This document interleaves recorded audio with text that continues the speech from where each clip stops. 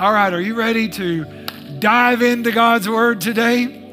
You are? Yeah, we are starting. This is going to be fun, y'all. We're starting a new series today called You Asked for It.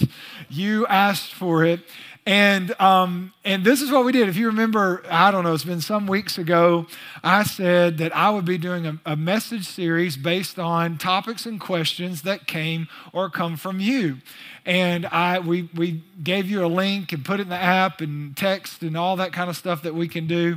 And we let you ask questions and ask about topics.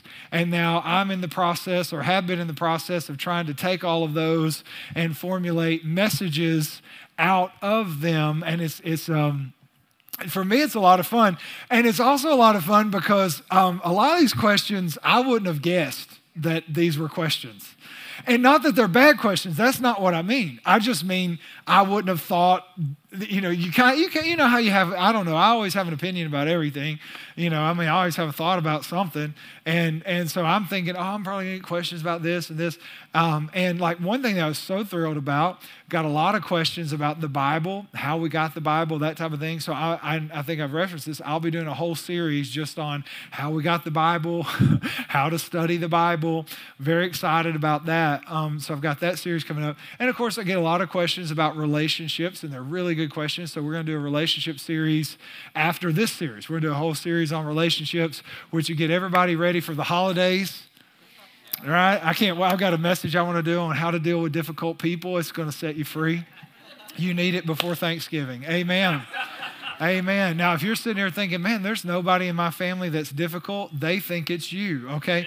And so anyways, but so there's some that, and then with the rest of the questions, a lot of times as the first couple of messages that we're going to do in the series, there's kind of a concentration of different things that you feel like, okay, this has been asked several times, maybe in a different way.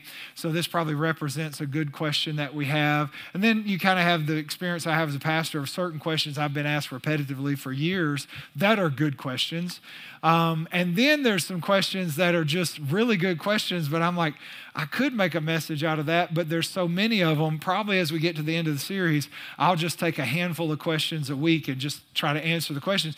But I want to be thorough with the questions, because if you're not thorough, it kind of leaves it open for confusion. And that's the last thing I'd want to do, is create confusion. But it's been so cool reading the questions and hearing the questions from you. And I wondered if that was what Paul was like, because we know in what we call 1 Corinthians was actually the second letter to the Christians in Corinth. What we know is that Paul had written a letter that they had. Then they wrote back to Paul with questions.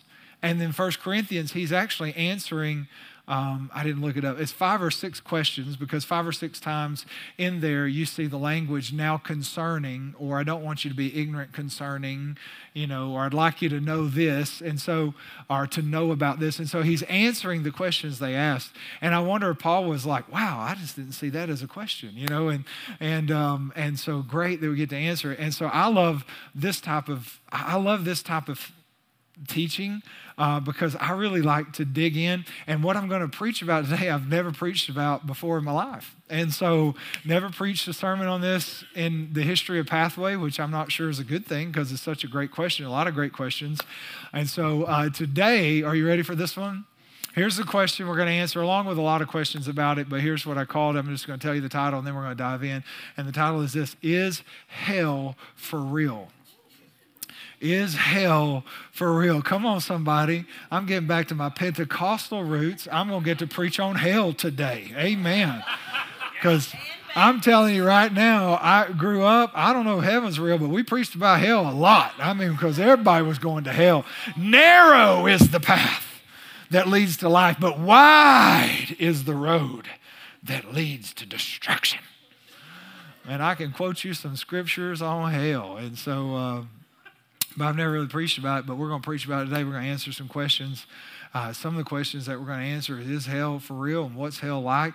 And then there's a great question: does God send people to hell? Is that what God does? And does God want people to go to hell? Does He want some people to go to hell, or what about that? So we're going to get to all of those questions today. It's going to be fun. So turn with me to Luke chapter 16, everybody. Luke chapter 16, and we're going to read a story that Jesus tells. And I want to preface this by saying, because some Bibles will say the parable of the rich man and Lazarus, and your Bible may say that. It may say the parable of a rich man and Lazarus. But I want to start by telling you this. This is not a parable. Actually, that's wrong. If your Bible says that, we have to remember that Bible translations are very smart men who translate the Bible as best they can. And, you know, I'm not here saying you should throw away your Bible if it says a parable. I'm just saying that was something the editors put in there because, by the way, many theologians believe this is a parable, but many do not, and I do not, and I'll explain why. There are 3 reasons why I do not believe this is a parable. Number one is that Jesus doesn't start by saying, or the Bible doesn't record these words, or the writer, this is Luke doesn't record these words, and he spoke this parable to them, or he told this story to them. So in the Bible, there's exact equivalencies and dynamic equivalencies, okay? So your Bible was written, the Old Testament was originally written in Hebrew, that's where we get it. The New Testament was Koine Greek or Alexandrian Greek. It was a common dialect of Greek. And so that's kind of where you get the New Testament. So then the Bible translators had to take Greek and Hebrew and then translate it into English. And they tried to translate it. So an exact equivalency is an attempt to translate. A dynamic equivalency many times is an attempt to interpret. Translation and interpretation are not the same. Translation is, I'm not putting any of my opinion or thought in it. I'm just trying to put it word for word. The UN does not have interpreters. They have translators because they don't want foreign policy being left to the way a specific person may think, and they translate it wrong. Does that make sense? So an exact equivalency like a King James, New King James, English ESV, New American Standard, those are more exact equivalencies where they really try to go word for word. And then dynamic equivalencies are like New Living Translation, obviously the Message or the Living Bible, because like King James is, and he spake this parable unto them. The Message translation is like, he put it on his Instagram. It's a little bit different. It's a little different. I'm just kidding. But they tend to lend a little bit more towards interpretation. I'm not saying you should stop reading them. I'm not saying that at all. I'm not saying you should throw them away at all. I personally, when I'm studying for a message, typically whatever text I preach from, I will read it from usually between 5 and 10 different translations of the Bible. Because even though I may know, I may even think, and then I have a really cool Bible software where I can put it back in the original language and literally go word for word and get a definition, an English definition for every Greek word. And if I have any doubt on what the passage is saying, I'll actually do that. I'll go back to a lexicon and just go word by word, and I'll write my own translation. And the reason I do that is because I'm sure I'll say something, and I know in the history of preaching for 20 years, I have said some things that were wrong, but I want to do it very few times, if at all, and I want to be as accurate as I can. Does that make sense? And I want to make sure that anything I'm representing as truth in the Word of God is as best I could understand represent as truth in the Word of God, and that I don't mess it up. Right? Because I understand what the Bible says, those who speak desire something great because they will be judged at a different standard. So when I stand before God, I don't want to be like, oh, I totally screwed that up. Like, I know I missed some things, but I tried real hard, but I don't want to miss many, if at all, when it comes to trying to tell you what the Word of God says. So having said that, some Bible translators will say this was a parable. They'll put the little caption, but that's not even usually the translators. That's usually done by the editors. right? So it wasn't even the translator may not have thought it was a parable, but the editor, when they put the Bible together, said, oh, this was a parable. And so I found, and I looked in 5 different versions, and a couple of them call it a parable, and some of them do not. Here, back to the 3 reasons why I don't believe it's a parable. Number 1, it doesn't say, and he spoke this parable, or he told this story. It doesn't give that language. Number 2, there's no similes or metaphors. It's not like, the kingdom of heaven is like, that kind of thing. And number 3, and this is probably the most convincing, when it's talking about the rich man, he says, and a certain rich man. Now that in and of itself is not enough, because there are parables where the language, and a certain, like the prodigal son, a certain man had 2 sons. But when you see that combined with the fact that he uses a man named Lazarus' name, there are no other parables where Jesus uses names. He'll say there was a shepherd who had lost a sheep. There was a widow. This is all Luke 15. In fact, the chapter preceding is Luke 15. There are 3 parables. A shepherd who had lost a sheep. It doesn't say Bob who lost a sheep, right? It says a shepherd who lost a sheep. A widow who had lost a coin. It doesn't say Samantha who had lost a coin. And then it says a man who had 2 sons. It says a man. It doesn't say James who had 2 sons. But when you get 1 chapter later, Luke 17, and Luke is recording this, then Luke says this, there was a certain rich man and a poor man named Lazarus. By the way, this is not Lazarus of Bethany. There are several Lazarus in the Bible.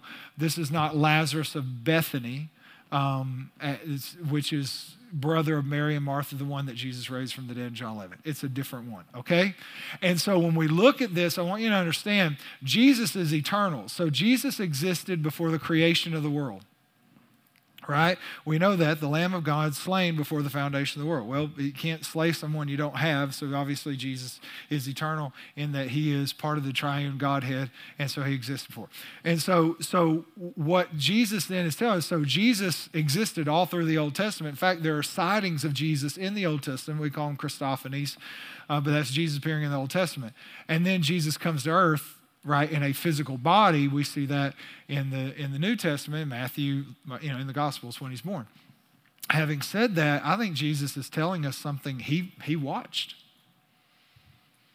because he's they're asking questions and he's preaching and he's like, there was this rich man and this man named Lazarus. Let me explain their story. And I think he's actually telling us something. Remember, he's eternal. I think he's telling us something he saw. And so with that, we're in Luke chapter 16, verse 19, it says, there was a rich man who was clothed in purple and fine linen and who feasted sumptuously. Oh, come on, somebody. When you say that word, that's a good word. Some of you needed a good word today. And the word is, after this, you're going to feast sumptuously. Okay? And it may be fried chicken, but it can be sumptuously, or sumptuous. Sumptuously every day.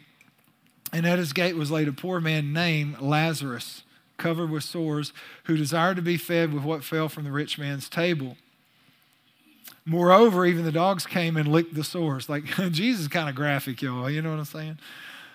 The poor man died and was carried by the angels to Abraham's side. Some versions call this Abraham's bosom, which is kind of a theological terminology describing, and we'll get back to that. So Abraham's side.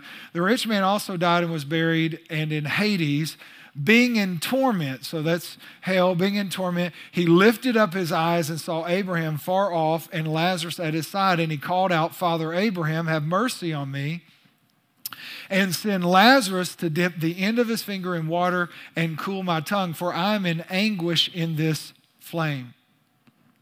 But Abraham said, child, remember that you in your lifetime received good things, and Lazarus like manner bad things, but now he is comforted here, and you are in anguish. And besides all this, between us and you, a great chasm has been fixed, in order that those who would pass from here to you may not be able, and none may cross from there to us. And he said, then I beg you, Father, to send him to my father's house, for I have 5 brothers, so that he may warn them, lest they come into this place of torment. But Abraham said, they have Moses and the prophets, let them hear them. Time out. So this is, Moses and the prophets would have been, in other words, he's saying they have the Bible. because you have to understand this is the life of Jesus. So we don't have the New Testament. So many times what was referenced was the law and the prophets, or Moses and the prophets. When they say Moses, they're talking about the first 5 books of the Bible, because those are all credited as having been written by Moses, right? So the first 5 books of the Bible written by Moses, right? So Genesis, Exodus, Leviticus, Deuteronomy, and Numbers, okay? Written by Moses, right? And then the prophets, there's actually 17 prophetic books. There's 12 that are minor prophets and 5 that are major. If you want to go to Bible school today and you want to, if you need to pass your Old Testament survey class, and they're going to ask you how the Old Testament is broken up, you got to name all the books. If you'll just remember 5:12, 5:5:12, you can pass, right? It's 5 books of the law, 12 books of history, 5 books of poetry, 5 major prophets, 12 minor prophets. That's how you get through it. Because what's going to happen, you're going to do pretty good until you get to those minor prophets. And then you're going to have to remember Obadiah. Right? Like, when's the last time you heard a good sermon series from Obadiah?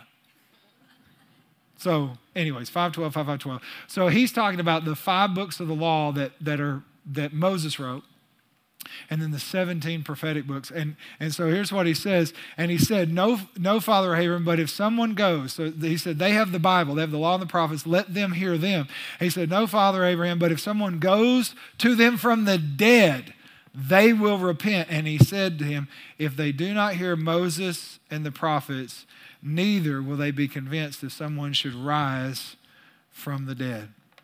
All right, so we're going to talk about this. Is hell for real? We better ask for help, y'all. God, today as we open this Bible, God, we are opening the breath of God, the words of God. God, these are yours. These are living words. This is not just ink on a page.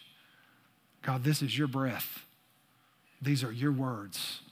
God, as we open it today, we pray the Holy Spirit would teach us. The Holy Spirit would teach us. God, you'd help us understand what we need to understand, that we would hear you today. God, don't let us miss this moment in your presence. In Jesus' name. And everybody said, amen. All right, so let's talk about this. 3 things that we're going to talk about today, 3 points. You can write this down. Number 1, death is not the end. Death is not the end. That's where we have to start the conversation, because a lot of people, this is a question with not just people in our church, this is a question with a lot of people. Is death really the end? What happens after we die? Is there an afterlife? These are questions that honestly have intrigued curiosity, and people have contemplated for years and years and years. In the passage we just read, which is Jesus, and that's why I wanted to use that. In fact, Jesus talks a lot about hell, but I wanted to use his words because I figure he's an authority on it. Does that make sense? And so what Jesus tells us, I mean, think about this. What we just read, verse 22, it says, the poor man died and was carried by the angels to Abraham's side. The rich man also died and was buried. And everything else we read after that is after they died.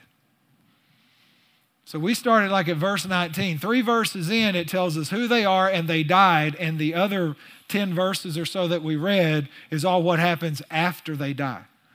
And so Jesus, I could say this, Jesus is making a very clear point for us right here. He's making a clear point that there's things that happen after you die. Death is not the end. And we could even say this from the text. He's telling us that there's a good place and a bad place. There's a place you want to go and a place you don't want to go, which we would know as heaven and hell. And the reason I say this is incredible to me because in the world in which we live, this is so debated. And I understand believers. I understand like if you haven't been saved long, if you've never studied this, like I have all grace in the world. I think these are great questions. I'm excited to answer these questions. I'm amazed at people who have studied the Word of God, who are preachers, who are theologians, and yet still are unclear on this. In fact, I read some surveys, if you will. Don't you always like that? Would you like to hold and take a survey? Why would I waste my life waiting to take a survey? But anyways, Pew Research, this is what they said, 81% of people believe in an afterlife. I'm like, okay, that's pretty good. So 8 out of 10 people believe death is not the end, right? That's pretty. 22 out of 10 people believe death is the end. There's nothing out there. But 8 out of 10 believe. But then this was interesting. Only 58% believe in a literal hell. So there are 80, you got 8 out of 10 people, but only 5.5 out of 10 or so believe in a literal hell. But then this is even more interesting. But out of the same group, 71% believe there's heaven. So there are people who believe there's heaven, but there is no hell. There are people that believe there is no heaven, there is no hell, right? 80% even believe there's something out there. But then this was a great survey. It's about 10 years. It's a 10-year-old survey, but I couldn't find another one.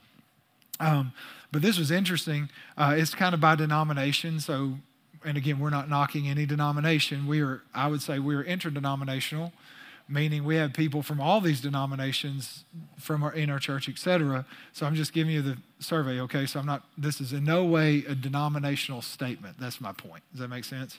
Okay. But interesting survey, 35% of Baptists do not believe in hell. 54% of Presbyterians do not believe in hell. 58% of Methodists do not believe in hell. 60% of Episcopalians do not believe in hell. And then this to me was the most staggering in this survey. 71% of seminary students in the 8 leading seminaries of the United States do not believe in hell. Because they're going to be the people preaching the Word of God or teaching the Word of God. And 7 out of 10 of them do not believe in hell. To me, I was shocked. Because here's the thing, I don't know what they teach in seminaries all the time nowadays. When I went, we talked about the Bible. Because I think really, and again, and I understand there's a lot of different theories on the Bible, a lot of different words. So I know I tend to, in my simplistic way of viewing the world, I typically make things black and white, yes and no, simple. And so to me, it's just astonishing to think you could study the Bible and come to the conclusion that there is no hell. Jesus, even if you just study the life of Jesus, which, by the way, if you're going to be a Christian, is important. Right? There is no other way to be saved. No other name given among men whereby we must be saved. Right? Jesus preached on hell 33 times. His preaching ministry was only about 3 years. Meaning 11 times per year, Jesus preached on hell. Meaning almost one sermon a month from Jesus was about hell. Most people would have not liked Jesus' church. Right? But I thought about that and I thought, wow, because I didn't realize, and he preached on hell a lot more than he preached on heaven. And I thought about that and I was so curious. And then this is what I thought, reading this text and realizing, in my opinion, he is telling us a story or an account of something that he actually watched unfolding. And he watched this rich man in anguish in this pit. And I think Jesus was like, I don't want anyone to go there. And it was actually his compassion that said, I'm going to preach about this a lot. I want people to understand how bad it is. I want people to understand this is not where you want to go. I want people to understand you don't have to go there. I mean, I think Jesus is very compassionate. It's like, I don't want anyone to go to hell. Not only did Jesus preach about it 33 times, there's 167 references to hell in the Bible.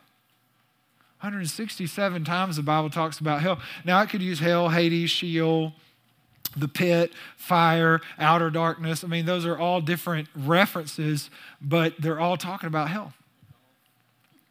And so I think we have to understand from the Bible perspective, the Bible actually talks a lot about hell. It doesn't have to be a debatable issue or a debated issue. We can settle it. Like, hell is for real.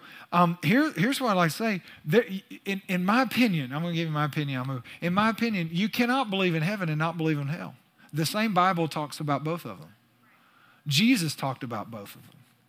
And in my opinion, To deny the existence of hell is actually deny the goodness of the grace of God, which is sent to redeem and rescue us from hell. Because if I say there's no hell, then why did Jesus come? If all good people go to heaven, why did Jesus come? Right? So when you think about it, when someone says, well, I don't believe in hell, here's what I think they're saying. I don't believe in Jesus Christ.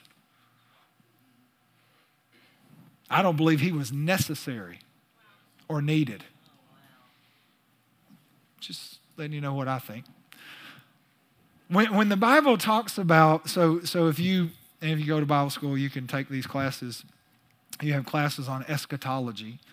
Eschatology, anytime you have an ology, that's a study, right? And we're studying something. So, right? So it's the study of Escha. Escha. But eschatology, all that is the study of the end. Like what happens at the end or what happens after death. Like what all happens. Interesting enough, the Bible talks about a lot of events that happen after the end or at the end. In other words, at the end of life, when time here is done, right? When the play clock hits 0 and it's over, the Bible actually gives us a lot of things that are going to happen. Let me kind of walk you through. Now, here's what you need to know about eschatology. When you're talking about it, let me just say this, there are a lot of people a lot smarter than me that have eschatological views, okay? And they can argue this and they can argue that, and there is some of it, in fact, there's a lot that is debated because it's not 100% clear, because you're talking about people, because all good eschatology, by the way, is based on the Bible. Please don't go to TikTok for your theology. Okay, TikTok is not a theological resource.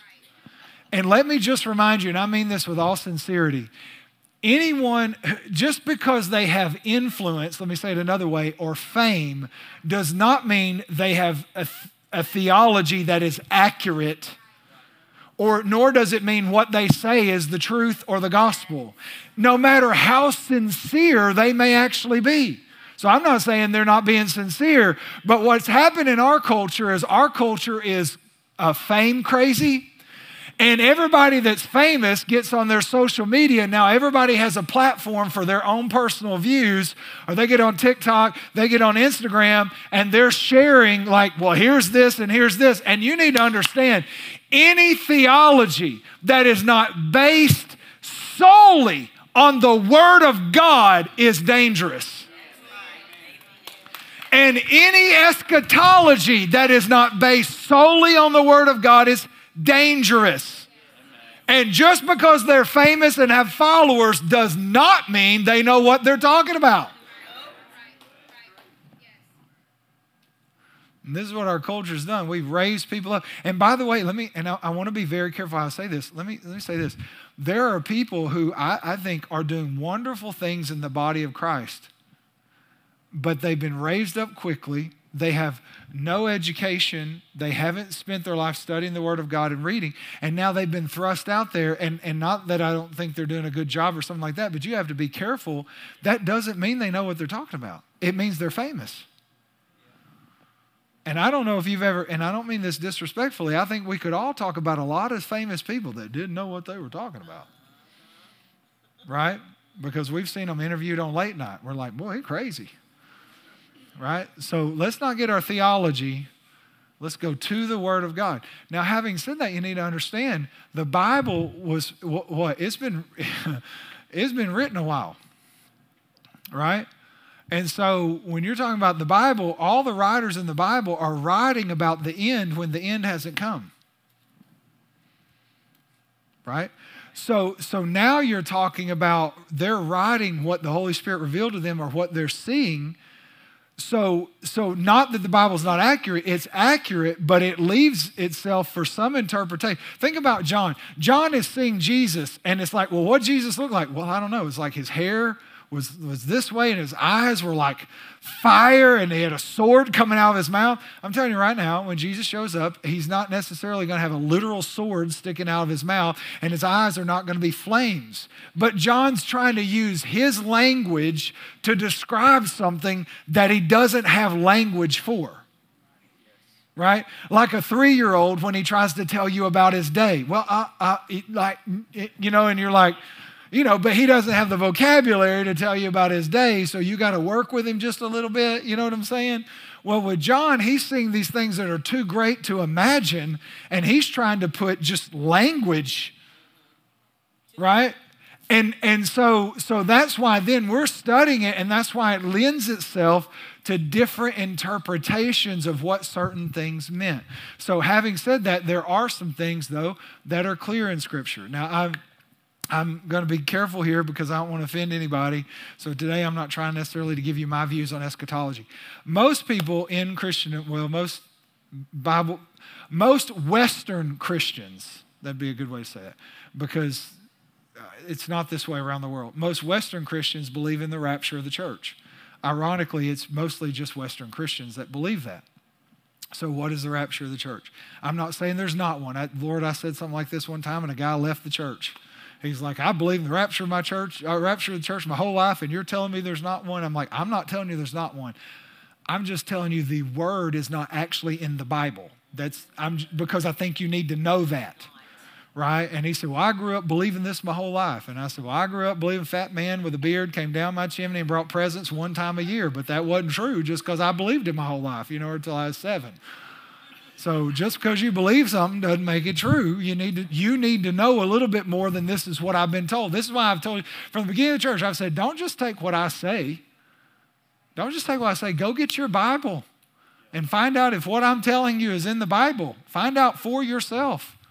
So if you believe in the rapture, I'm not saying whether I do or I don't, just saying if you believe in the rapture of the church is when Jesus comes for, but not to, meaning Jesus comes for the believers, but it's not necessarily his return to the earth. Does that make sense? In other words, and we get this from Matthew 24, and these are the words of Jesus, by the way, Matthew 24, where Jesus said, there were like 2 in a field, one was taken, one was left. There were 2 women, one was taken, one was left. There's great scriptural, by the way, I'm not knocking it because I can take the Bible and show you what I would call the rapture of the church from Scripture. I can do it. What I can also tell you is the rapture of the church is not actually in Scripture, and it's actually the word rapture was just one word taken from a commentary by Schofield from the book of Daniel. And that's where the whole doctrine came from, right?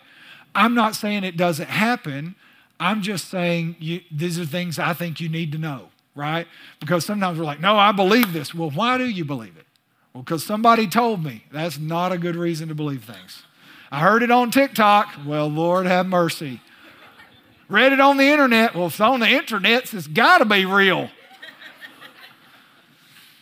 Okay, so where the rapture is concerned, there's 2 things that coincide. There's the rapture and then the tribulation. Now, the tribulation is talked about. It's talked about by Jesus.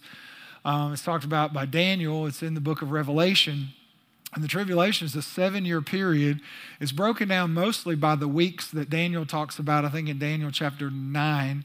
And then Jesus talks about a great tribulation. And what many Western theologians believes that the tribulation is a 7-year period there's a lot of reasons why I'd love to just teach all this, but it's a lot, and I'd probably mess it up anyway. But there's a 7-year period, and tribulation means trial or tribulation.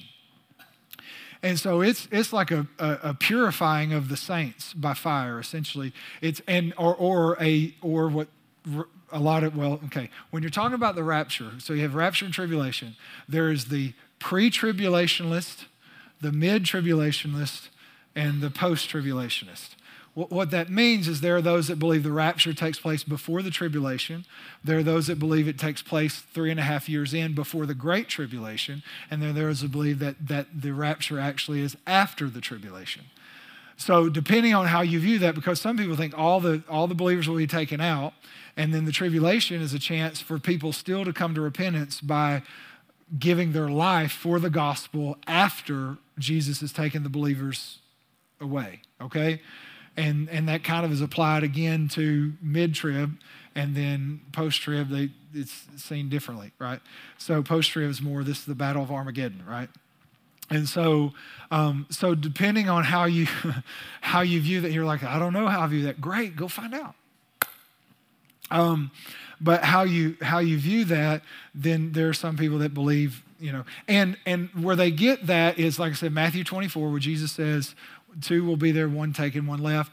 Also, 1 Thessalonians 4 is a big verse that's used here, where it says, then the Lord shall descend with the cry of the archangel, the trumpet of God, the dead in Christ will rise first, and then which we are alive and remain will be caught up together and so into the air, and so will we be with the Lord forever. So the way that verse then is viewed is just as I was read, they're caught up into the air. So this is Jesus coming for the saints, but not coming to the earth. Does that make sense? So that's the rapture, the tribulation. Those things are very much debatable as to how people work them out, right? But one thing this factual that just about everyone has in their eschatology is the second coming of Jesus. Jesus is coming again. However you view that, whether it's a rapture, he's coming for the saints and then he's coming to the earth, or whether he's just coming to the earth. And we know that from Zechariah 14, Matthew 25, or Matthew 24, Jesus said, Son of Man is coming on the clouds of heaven with power and glory. All right. And so then what we believe or know is that Jesus had this second coming. Most people believe that's going to be the battle of Armageddon, which kind of the good guys and the bad guys, Jesus and the Antichrist, and clash, in this cosmic thing, that happens. And the battle of Armageddon, by the way, is in the Bible. It's in Revelation chapter 16 talks about it, as well as most people believe Zechariah 14 is also talking about it. And then after the second coming is what is called the millennial reign of Christ. So there's a 1,000-year reign. This is Revelation chapter 20, if you want to just jot these down. The millennial reign of Christ is essentially where we, believers, are going to reign with Jesus on the earth. So if you're a rapture person, you think we're going to be caught away, or you believe we're going to be caught away, and then when it's time, we're going to return with Jesus to reign on the earth. If you're not a rapture person, Jesus is going to come again. There's going to be a clash and Armageddon battle, whatever. Then we're going to reign with Jesus on the earth. In the millennial reign, by the way, and this is why we get the battle of Armageddon and stuff, Satan's going to be bound for this 1,000-year reign. It's very clear. Some of this is just verbatim, word for word in your Bible, but Revelation tells us he will be bound for 1,000 years. What's crazy to me is after 1,000 years, Satan is released. And he still, the Bible says, deceives the nations. Essentially, he leads people in rebellion against God, meaning the believers who have been reigning with Jesus for 1,000 years, Satan is so deceptive, he gets them to betray God again. It's incredible. And then at the end of the millennial reign is the final judgment, this judgment. And your Bible talks about 2 judgments. Most people are not familiar with this. There are 2 judgments in Scripture. There is a believer's judgment and a non-believer's or an unbeliever's judgment. And so the believer's judgment, Paul said we all have to appear before the judgment seat of Christ. So that's what theologians call that one, the judgment seat of Christ. Then John in Revelation said, I saw a great white throne and the earth gave up its dead, and then the books were opened and the book of life was open, and those who did not find their name in the book of life were then sentenced. And so that is the judgment for those who are not of faith in Christ, who don't have faith in Christ. So now this is a great question, because I've gotten this question before. It's such a good question. If we're all believers, why are we judged? Why do believers go to a judgment? Like, I thought this was about grace. Isn't that a great question? And if they're all unbelievers, why do they go to a judgment? I mean, it's already been determined, right? Here's the great thing. I'm going to answer that question in this series. I'm going to tell you. Yeah, not today, though. I'm not going to tell you today. Not going to tell you today because I want to talk about it, right? So there's the final judgment, and then Scripture, this is Revelation 21, John says, I saw a new heaven and a new earth. Isaiah 66 also references this, but this is where God makes all things new, and there's a new creation. So all of these events are eschatology. Many of these things, if not all, if you think about how you see the rapture and the second coming, but they all happen after the end. They all have, all these events, 1,000-year reign, happen after the end. And think about this. because we are so fixated on our life now. And if we're lucky, maybe we'll live 90 to 100 years. Well, just a very small part of eternity is the millennial reign of Christ. It's a very small part. And it's 1,000 years. Maybe we should be a little more focused. We're going to spend a lot more time in eternity. See, this is what we think. We think we're currently having a temporary physical experience, and someday we're going to have a spiritual experience. But the truth is, we are spiritual beings who are currently having a very small, simple, short physical experience.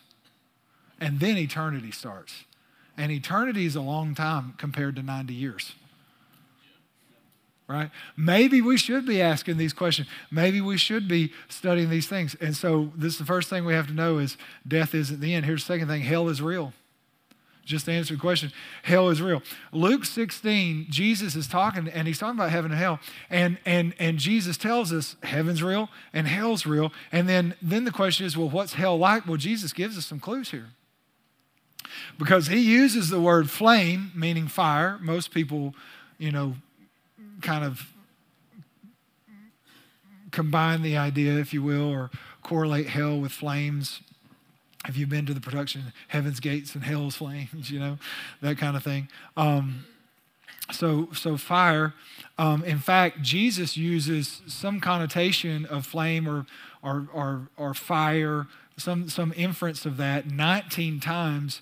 And in Matthew 18 and Matthew 25, he talks about everlasting fire. And so we're talking about hell, fire's real. Remember, I don't know, it's been around forever because I think it's just, kind of the thing people say, and it's really the devil who started, but, oh man, you can go to hell with all your friends. It's going to be a party. Not going to be a party. I mean, it's not the best theology, but do y'all remember the Newsboys before Michael Tate was in the Newsboys? Where are my 90s Christians? Did any of y'all 90s? And we snuck out to go to the concert because we really were only supposed to go see the Gaithers. But nothing wrong with the Gaithers. Praise the Lord, sweet Beulah land. Okay, but remember before Michael Tate was in DC Talk with Toby Mac. Do you guys remember this?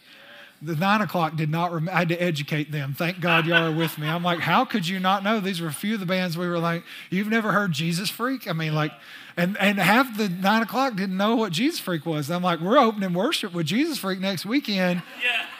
And like Duncan Smith, if you've ever been to the concert, they make the drum cage swirl upside down. We're doing that next weekend. You bring a friend. It's going to be awesome. You know what I'm saying? Anyways, but before, so there was the Newsboys and DC Talk, and then Toby Mac went on his own. Michael Tate became the lead singer of Newsboys. But before Michael Tate, they had this song, and it theologically is somewhat correct. It's just not very deep, because it would say something like, when the toast is burned and something's turned and Captain Crunch is waving farewell.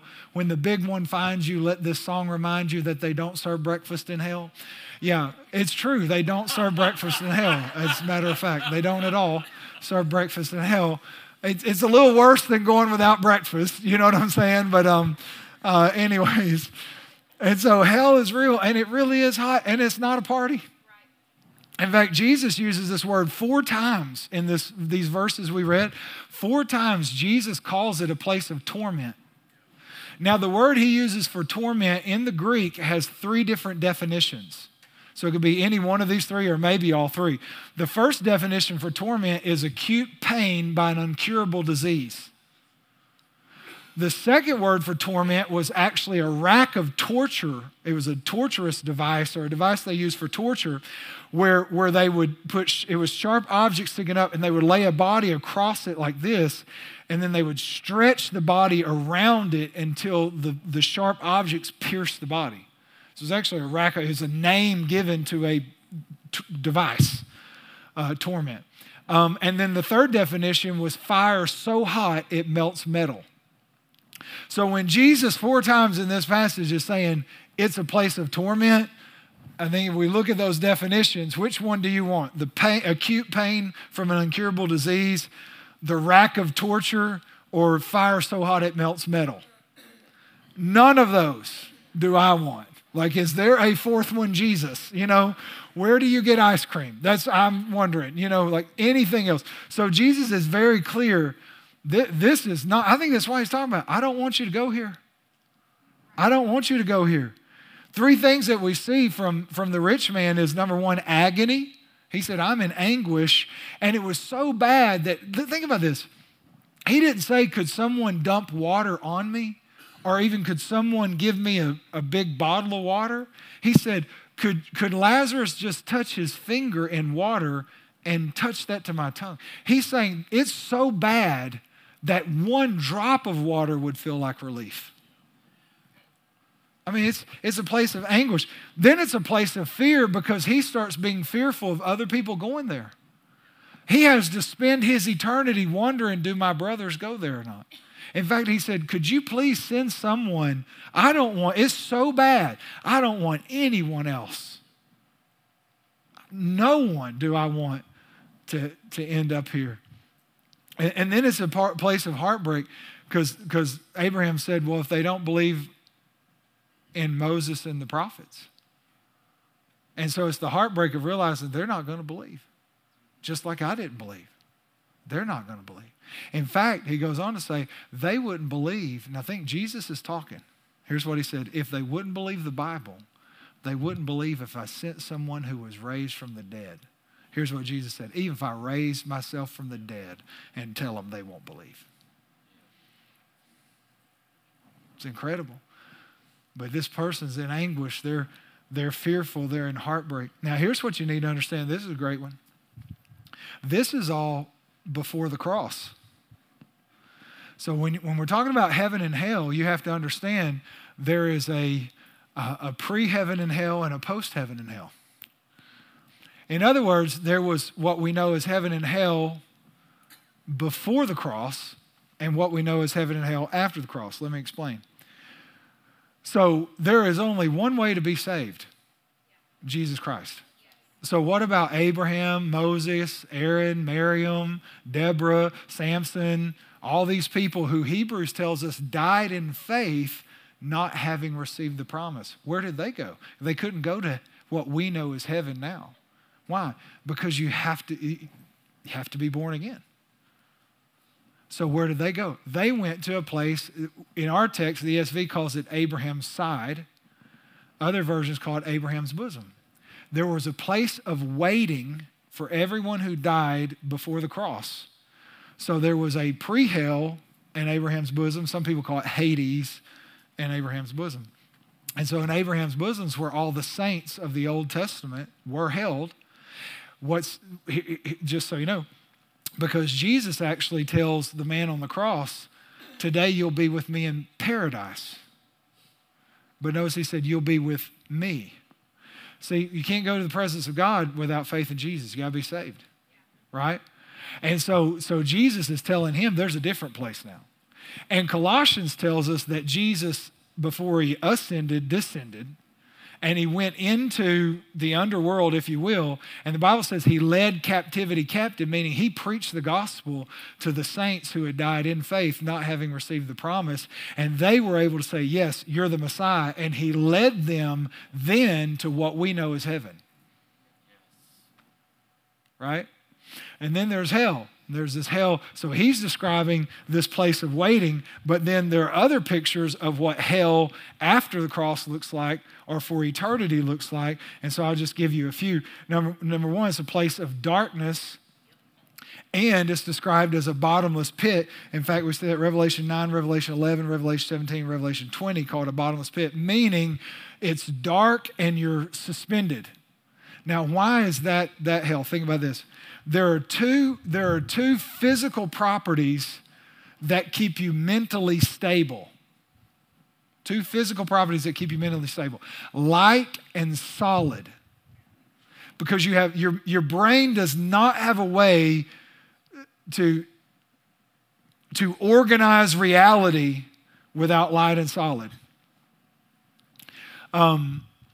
When I told you this story one time, but I went scuba diving because I'm a scuba diver. And I was in Mexico and was supposed to go. I'm an open water diver. That's what my certification is in, open water diver. I do not have a cave diving certification, which is good to know for the story. Because the surf was so rough, and because I had to, you have to wait 24 hours before you fly from diving to flying. You have to wait, otherwise you could rupture your eardrums, get yourself in bad trouble. Because of the time and all in the flying, I didn't have time to reschedule the dive. So the person that's taking me diving said, "Well, you could do a cave dive." I'm like, "Well, I'm not a cave diver." He's like, "It'll be fine." And let me remind you, we were in Mexico. There's different rules, or maybe there are no rules. I don't know. So I'm thinking, this is a problem with my personality. It's a little bit better now. But back then, I was very much like, YOLO, you only live once. So I said, sure, we'll go cave diving. So we were in the cave, and you had to go through. It was a cave you went all the way through. So we were in the cave about 50 feet below the surface of water.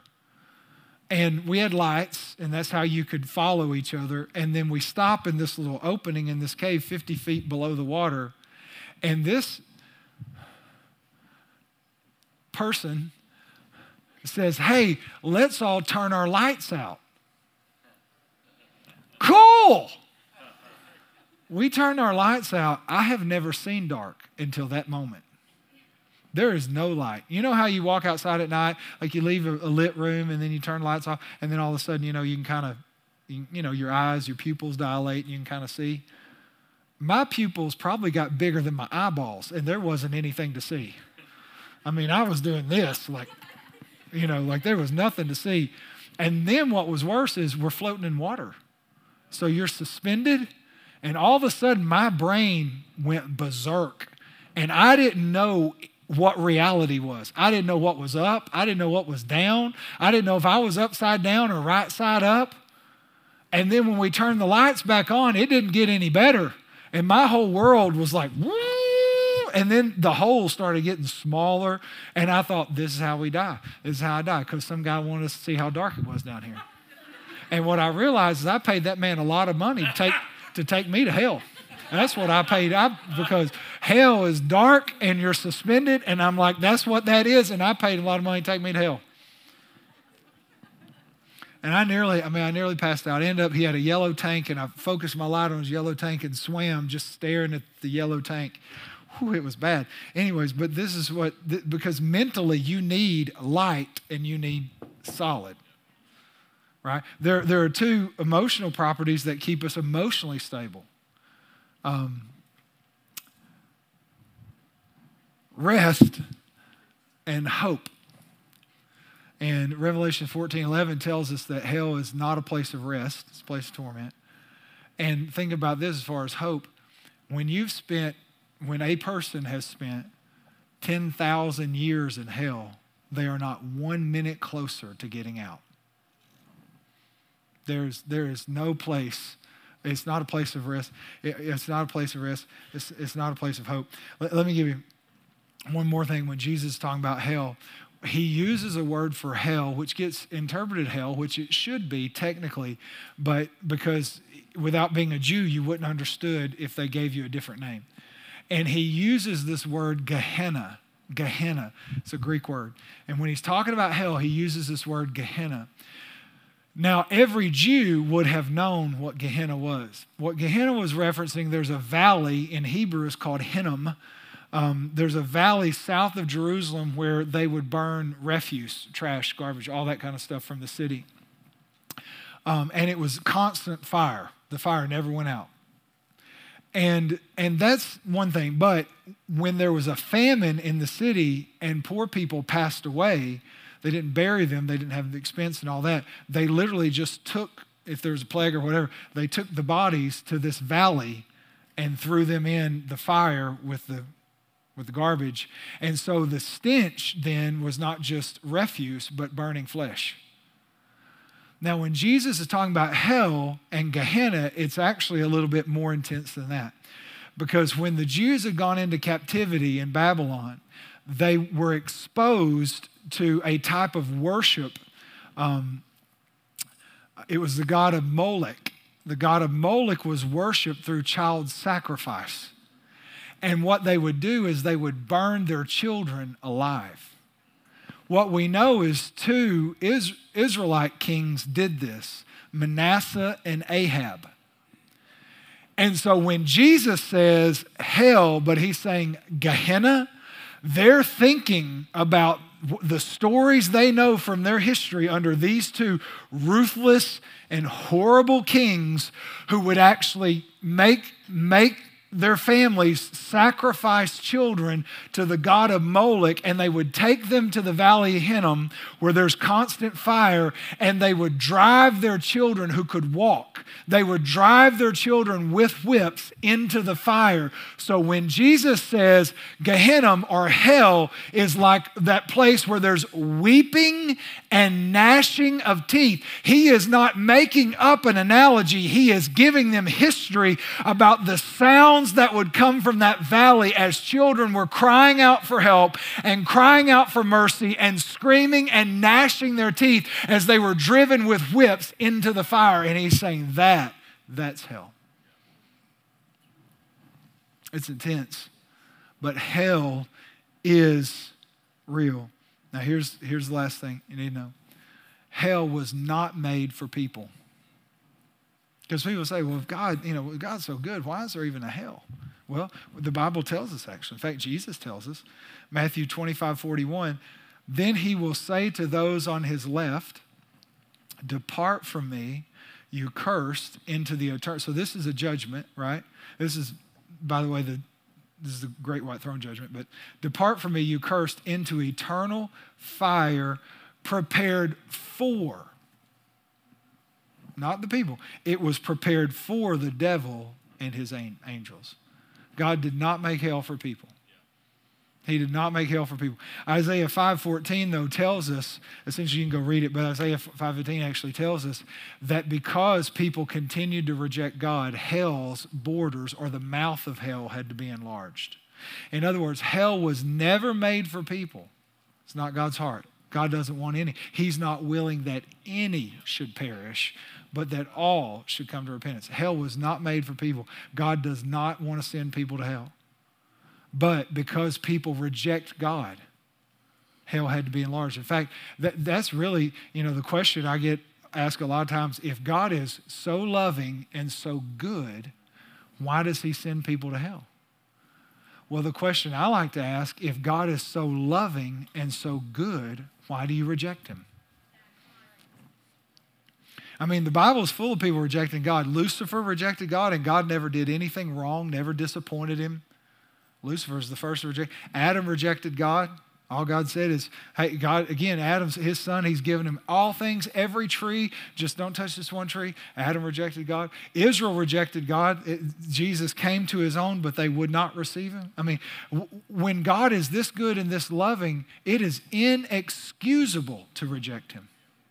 In fact, and I referenced this already, but the rejection of God that blows me away more than anything is after the millennial reign of Christ, after believers have reigned with Jesus for 1,000 years and still are led in rebellion against God by Satan.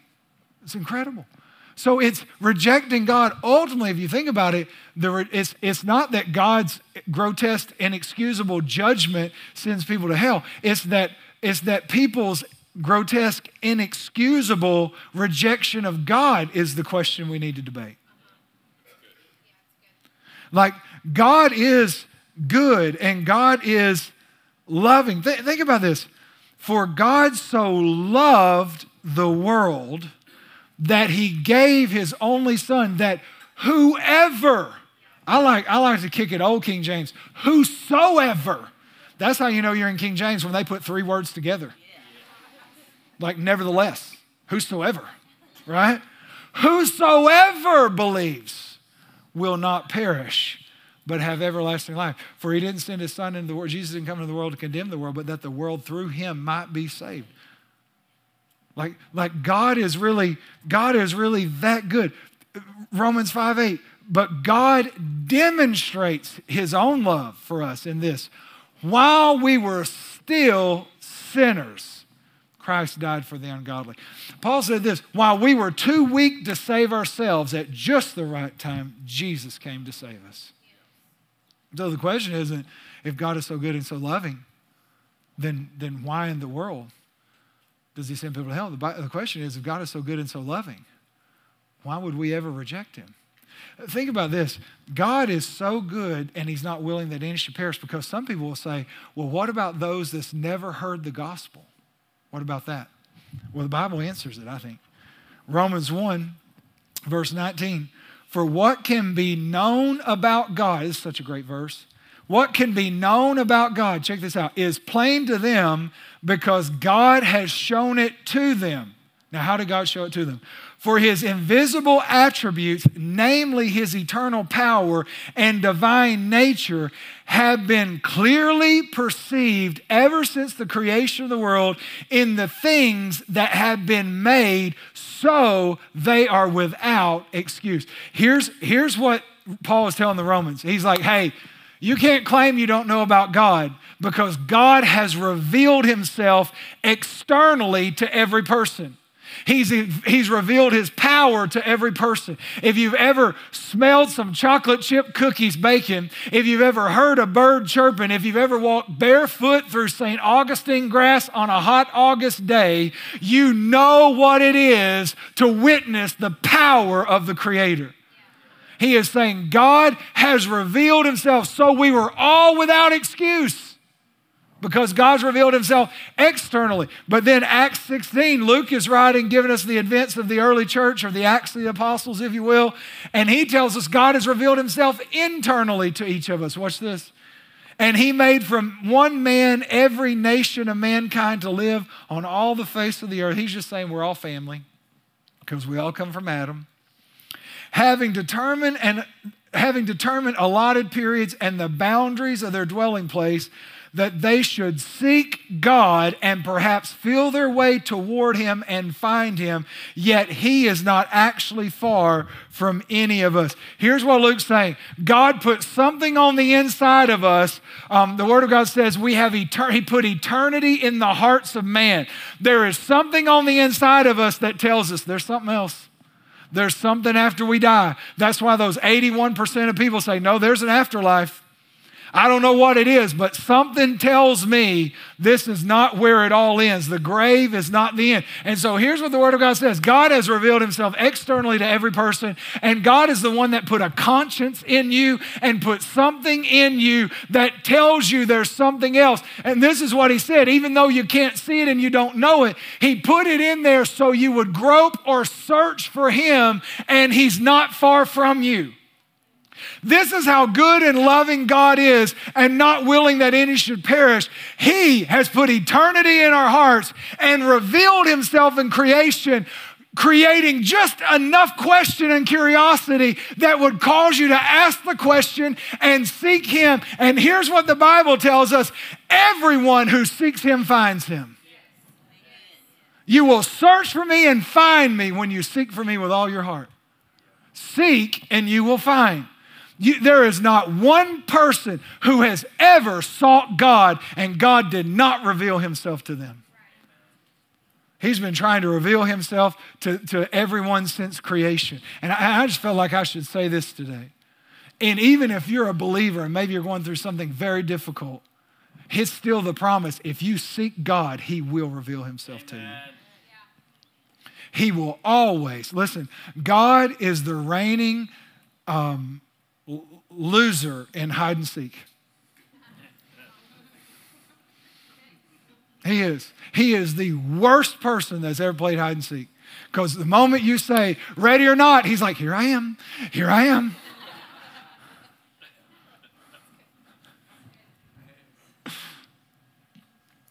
So here's the truth. Here's the truth. If God is so good and so loving, why do people go to hell? Here's the answer. God is good and loving. He's also just. He's also just. And can I tell you this? You want him to be just. You do. You want a just God. That means all of his judgments are just. Sometimes I feel like I have to remind myself, maybe you need to, that God is justice and I am not. Because Marty's justice and God's justice don't always look the same. Maybe you've never had that conversation with God, but I have a few times. maybe you're really uncomfortable right now and not trying to tip your hand, let us know that you have had that conversation. So you're just acting very like, oh no, I believe God's always just. For us, it's questions like, well, where were you when? And why didn't you stop? And why didn't you do this? And I'm not saying you shouldn't ask questions, but here's what you need to know. The reason people go to hell is because God's just, and we want him to be just. The Word of God says the wages of sin is death. That's what the Word of God said. That's the law. The wages of sin is death. The Word of God also says all have sinned and fallen short of the glory of God. So what sends people to hell is the law. The law that says if you sin, you go to hell, and you've all sinned. Now, we want this justice, and I'll explain why. Could you imagine, right? Because that's the same for everybody. Could you imagine what this would look like if God was up there and he said, well, all have sinned and all go to hell, but you know what? This guy's been pretty good. I'm gonna let him out because I really liked how many Girl Scout cookies he bought. Or this person's really, really good because they went and helped their neighbor in a time of need. And all of a sudden it's like, wait a second, now you're saying we all have sinned and all have fallen short, but not all the wages are death depending on what we do. And now, without creating a standard of how much we need to do to get out of hell, now all of a sudden, God is picking and choosing who gets out of hell based on how they perform or what they do, and we don't know what the standard is.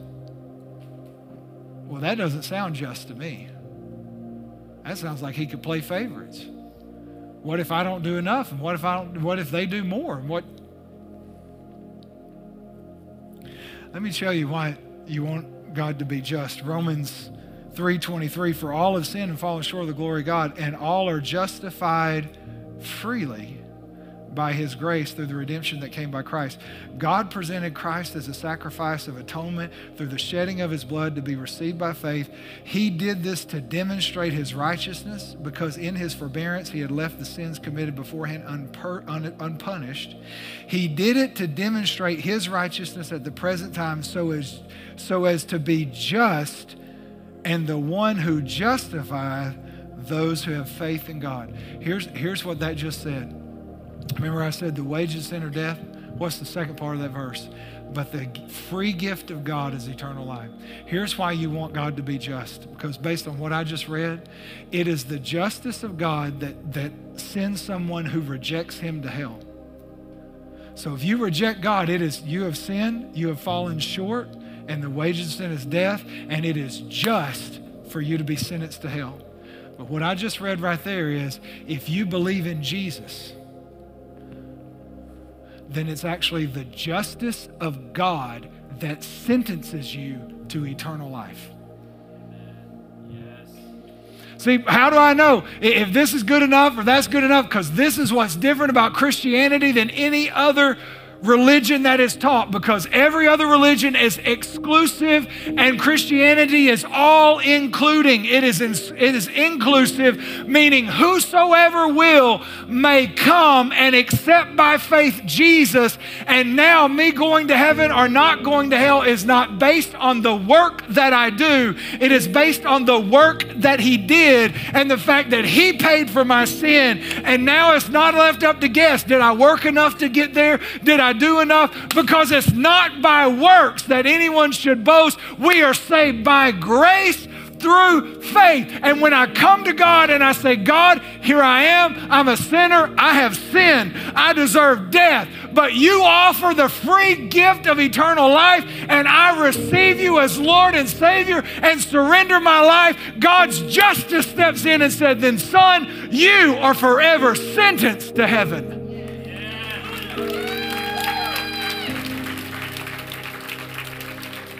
It's his justice that puts me there. So how can a good God, a loving God, send people to hell? He doesn't. He just respects their right to not choose him. He will not force himself on you. But anyone at any time can come to him and he will save them. Amen. Isn't that good? Can you give Jesus praise today? Why don't you stand? You've been amazing. Why don't you stand? I'm going to ask our prayer team to come. We end all of our time together with just prayer for anyone who needs prayer for anything. We want to pray with you. But let's bow our heads right now and let's ask this question. God, what are you saying to me? Would you just, where you're at, bow your head and ask that question. God, what are you saying to me? And Holy Spirit, I just pray you'd speak to every person exactly what they need to hear, a word from you. And as we're listening for you, waiting in your presence, every head bowed, no one looking around, I couldn't preach this message and not give an opportunity for anyone to step out of hell and into heaven, if you will. To not give an opportunity for someone to come to Christ, to be forgiven, to have a relationship with God, to miss hell and land in heaven. And so with our heads bowed, no one's looking around. If that's you and you're like, I am in doubt about my relationship with God, I'm in doubt about where I would spend eternity. Would it be heaven? Would it be hell? I'm not sure. I don't feel confident, or I've never accepted Christ, or I need to be forgiven, or I need to give God control of my life. I want a good relationship with God. Whatever it is, I want to pray with you. Even if you're online, you definitely want you to participate. But no one's looking around, and if that's you, when I count to 3, I just want you to lift your hand up, and you're doing that to God, not to me. You're just saying, God, this is me. This is my act of faith, if you will, to say, I want to be saved. Maybe you've been in church your whole life, but you never just say, I want to be saved and forgiven. So if that's you, I want you to lift your hand. Ready? 1, 2, 3. Just lift it up. Yeah, God bless you. Thank you. God bless you. Anybody else say, that's me? Maybe at home, I don't know. Yeah, God bless you. I want us just to pray together. I'm so excited. The Bible says that there's rejoicing in heaven when just one lost person comes to faith in Jesus. And so if you lifted your hand, those that did, maybe watched online, the Bible says to be saved, we believe in our heart that Jesus is Lord, and we confess it with our mouth. That's just saying, I believe Jesus is who he said he is, and I want him to be my Lord. I want him to have control of my life. I want to serve him. And so you don't have to use my words, but I'll give you a prayer as an example. You can pray it along with me or something like it, but it would be something like this. Jesus, I believe in you. I believe you died and rose again. I want you to be my Lord and my Savior. I ask you to forgive me of my sin. Lord, take control of my life and help me to follow you for the rest of my life. And God, I just pray as they prayed that prayer, I know, God, they've been saved, they've been born again, but I pray, God, you'd reveal yourself in a fresh way. You would guide and lead them, speak to them, that they would know you intimately and closely. God, for all of us, we're just grateful that the grace of God sentences us to heaven. God, there is a hell, and it's a horrible reality. Let us keep this reality as a motivation to warn people like Jesus did to not go there.